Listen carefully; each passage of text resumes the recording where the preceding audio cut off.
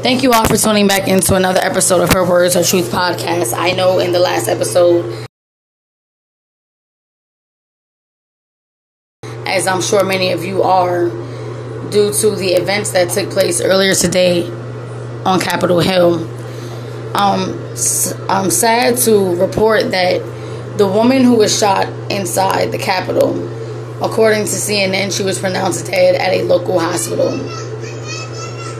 This is just so disheartening because I'm sure this could have been avoided if Trump had spoken sooner or ended this sooner, calmed his supporters down, sent them home earlier, as soon as before it even got bad.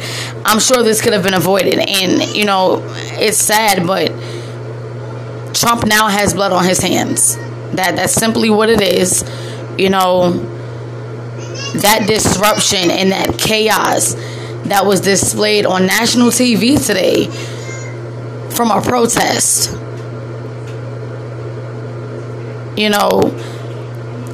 This was like throwing, I don't even know how to describe what this was today. This was horrible. For these people to storm Capitol Hill and storm the White House and just disrespect, the government that way, it's unheard of. And it's really troubling to me because I feel like had this happened when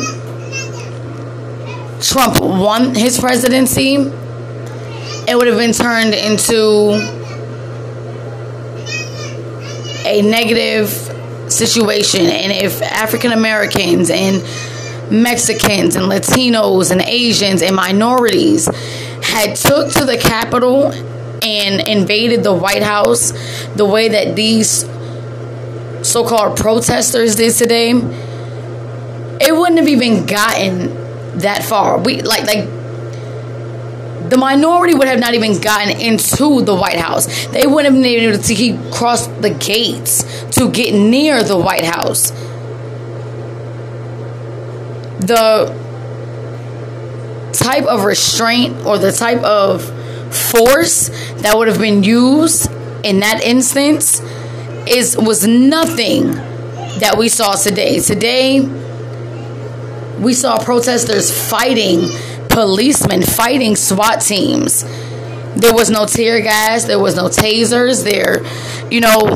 We didn't see anyone apprehended yet out of all the footage that was shown on the news, all the videos that have, been put up on social media. But honestly, when George Floyd was killed and all the protests were going on and everybody kept, was saying Black Lives Matter, and everyone kept saying that blacks were going to riot and they were looting, and, just the way that we were degraded and talked about and the way that we were presumed to be, even though there were many peaceful protests. This here was supposed to be a supposed peaceful protest, and this is what it turned out to be. Officers injured. A woman lost her life today. I'm sure there's other injuries that we haven't even heard of, other incidents that haven't even been shared yet. And yet the president, I don't even want to call him that, Trump literally just sat on the other side of the White House and he just became a spectator like the rest of us. The one person who had the authority to stand up, despite how he felt about the election and the results, as a leader, a person in a powerful leadership position, had, if for nothing else, he could have ended his presidency right here and just stood up finally as an authority figure and stood in his power and used it for good for once. He could have just told these people to stand down, return to their homes. But instead, he allowed it for weeks on end. He encouraged it. He incited this mess that occurred today. He continued to say that the election was fraudulent and that, the votes needed to be recounted and it was unfair, and that he really was still the winner. And he continued to spread these lies and these rumors and spew them out as if they were truths, and it got so bad that all his supporters got so riled up and they felt so supported by him that they thought they had the audacity to go storm the Capitol of the United States of America, to interrupt a meeting with Congress on the House floor where they were supposed to be certifying President-elect Joe Biden's win, certifying that he was indeed the new president of the United States.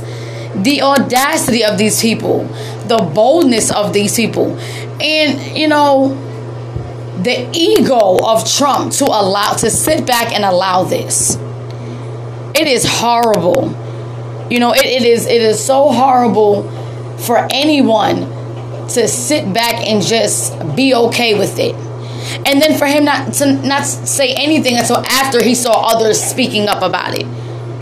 You know, the way I feel about it, honestly, I feel like Trump did not do his due diligence as the leader of our country. And I feel like if there is any way possible within the Constitution that Joe Biden can be sworn in right now as the president of the United States, they should do it.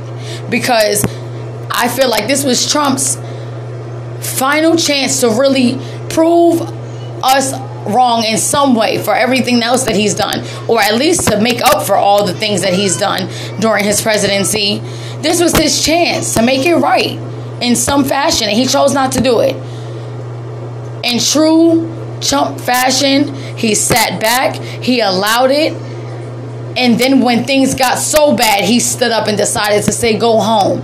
And even when he gave his speech to go home, he still continued to complain and justify that the election was unfair and still feel that he's a winner and that these votes still need to be recounted. At a crisis, at a serious time in our history, what occurred today, he was still only about himself. He was not about the American people. He was not even about his own party at that point. He was about Trump and only himself. He was being selfish and manipulative. And all he did by sitting back, the longer he sat down and did not do anything, he was giving them more power, more permission to continue to do the things they did. To see them fighting. There was no protest involved. It was fighting. It was looting. They ripped down the American flag and put up a Trump 2021 flag in its place.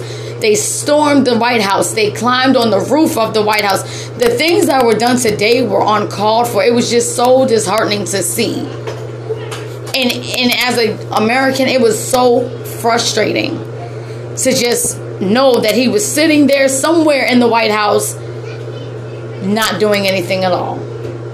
For his vice president, for Pence to even make a statement and say that it was wrong and to condemn these acts today, that says something. For your own members of your party to begin to finally come to grips with the fact that, hey, this is wrong, and to stand up and say that it was wrong, and you sit back and not say anything at all, that was horrible. That was so crazy to see. And I feel bad for those who voted for Trump, and I feel bad for all his supporters for the last few years, because I bet now you have a lot of regrets. He never represented you all. He never represented America in a good light. He represented himself. He was about self, and that was all he ever was about. So I am so grateful that he will be out of office in the next week or so. But I pray that it is before then, because he has truly proven to us once again that he is not here to make America great again. He is here to make himself look better. And I sincerely pray for this woman's family, because I know today when she woke up and she went to the Capitol to handle whatever business she had to handle or whatever her reason was for being there, she did not think that she was not going to make it home to her family today. Her family members were not expecting to get a call that she was shot today amidst chaos on Capitol Hill. So prayers to her family, prayers to those who were injured. you know, and I just pray for our country because we are at a bad place right now. This is a horrible moment in our history. Horrible moment. And all I can do is say pray for our country, and that's all I can do. And like I said, I sincerely hope that they find a way to get him out before the 20th, because he has shown himself over and over again. But I think today was the final straw for everyone, including the Republican Party.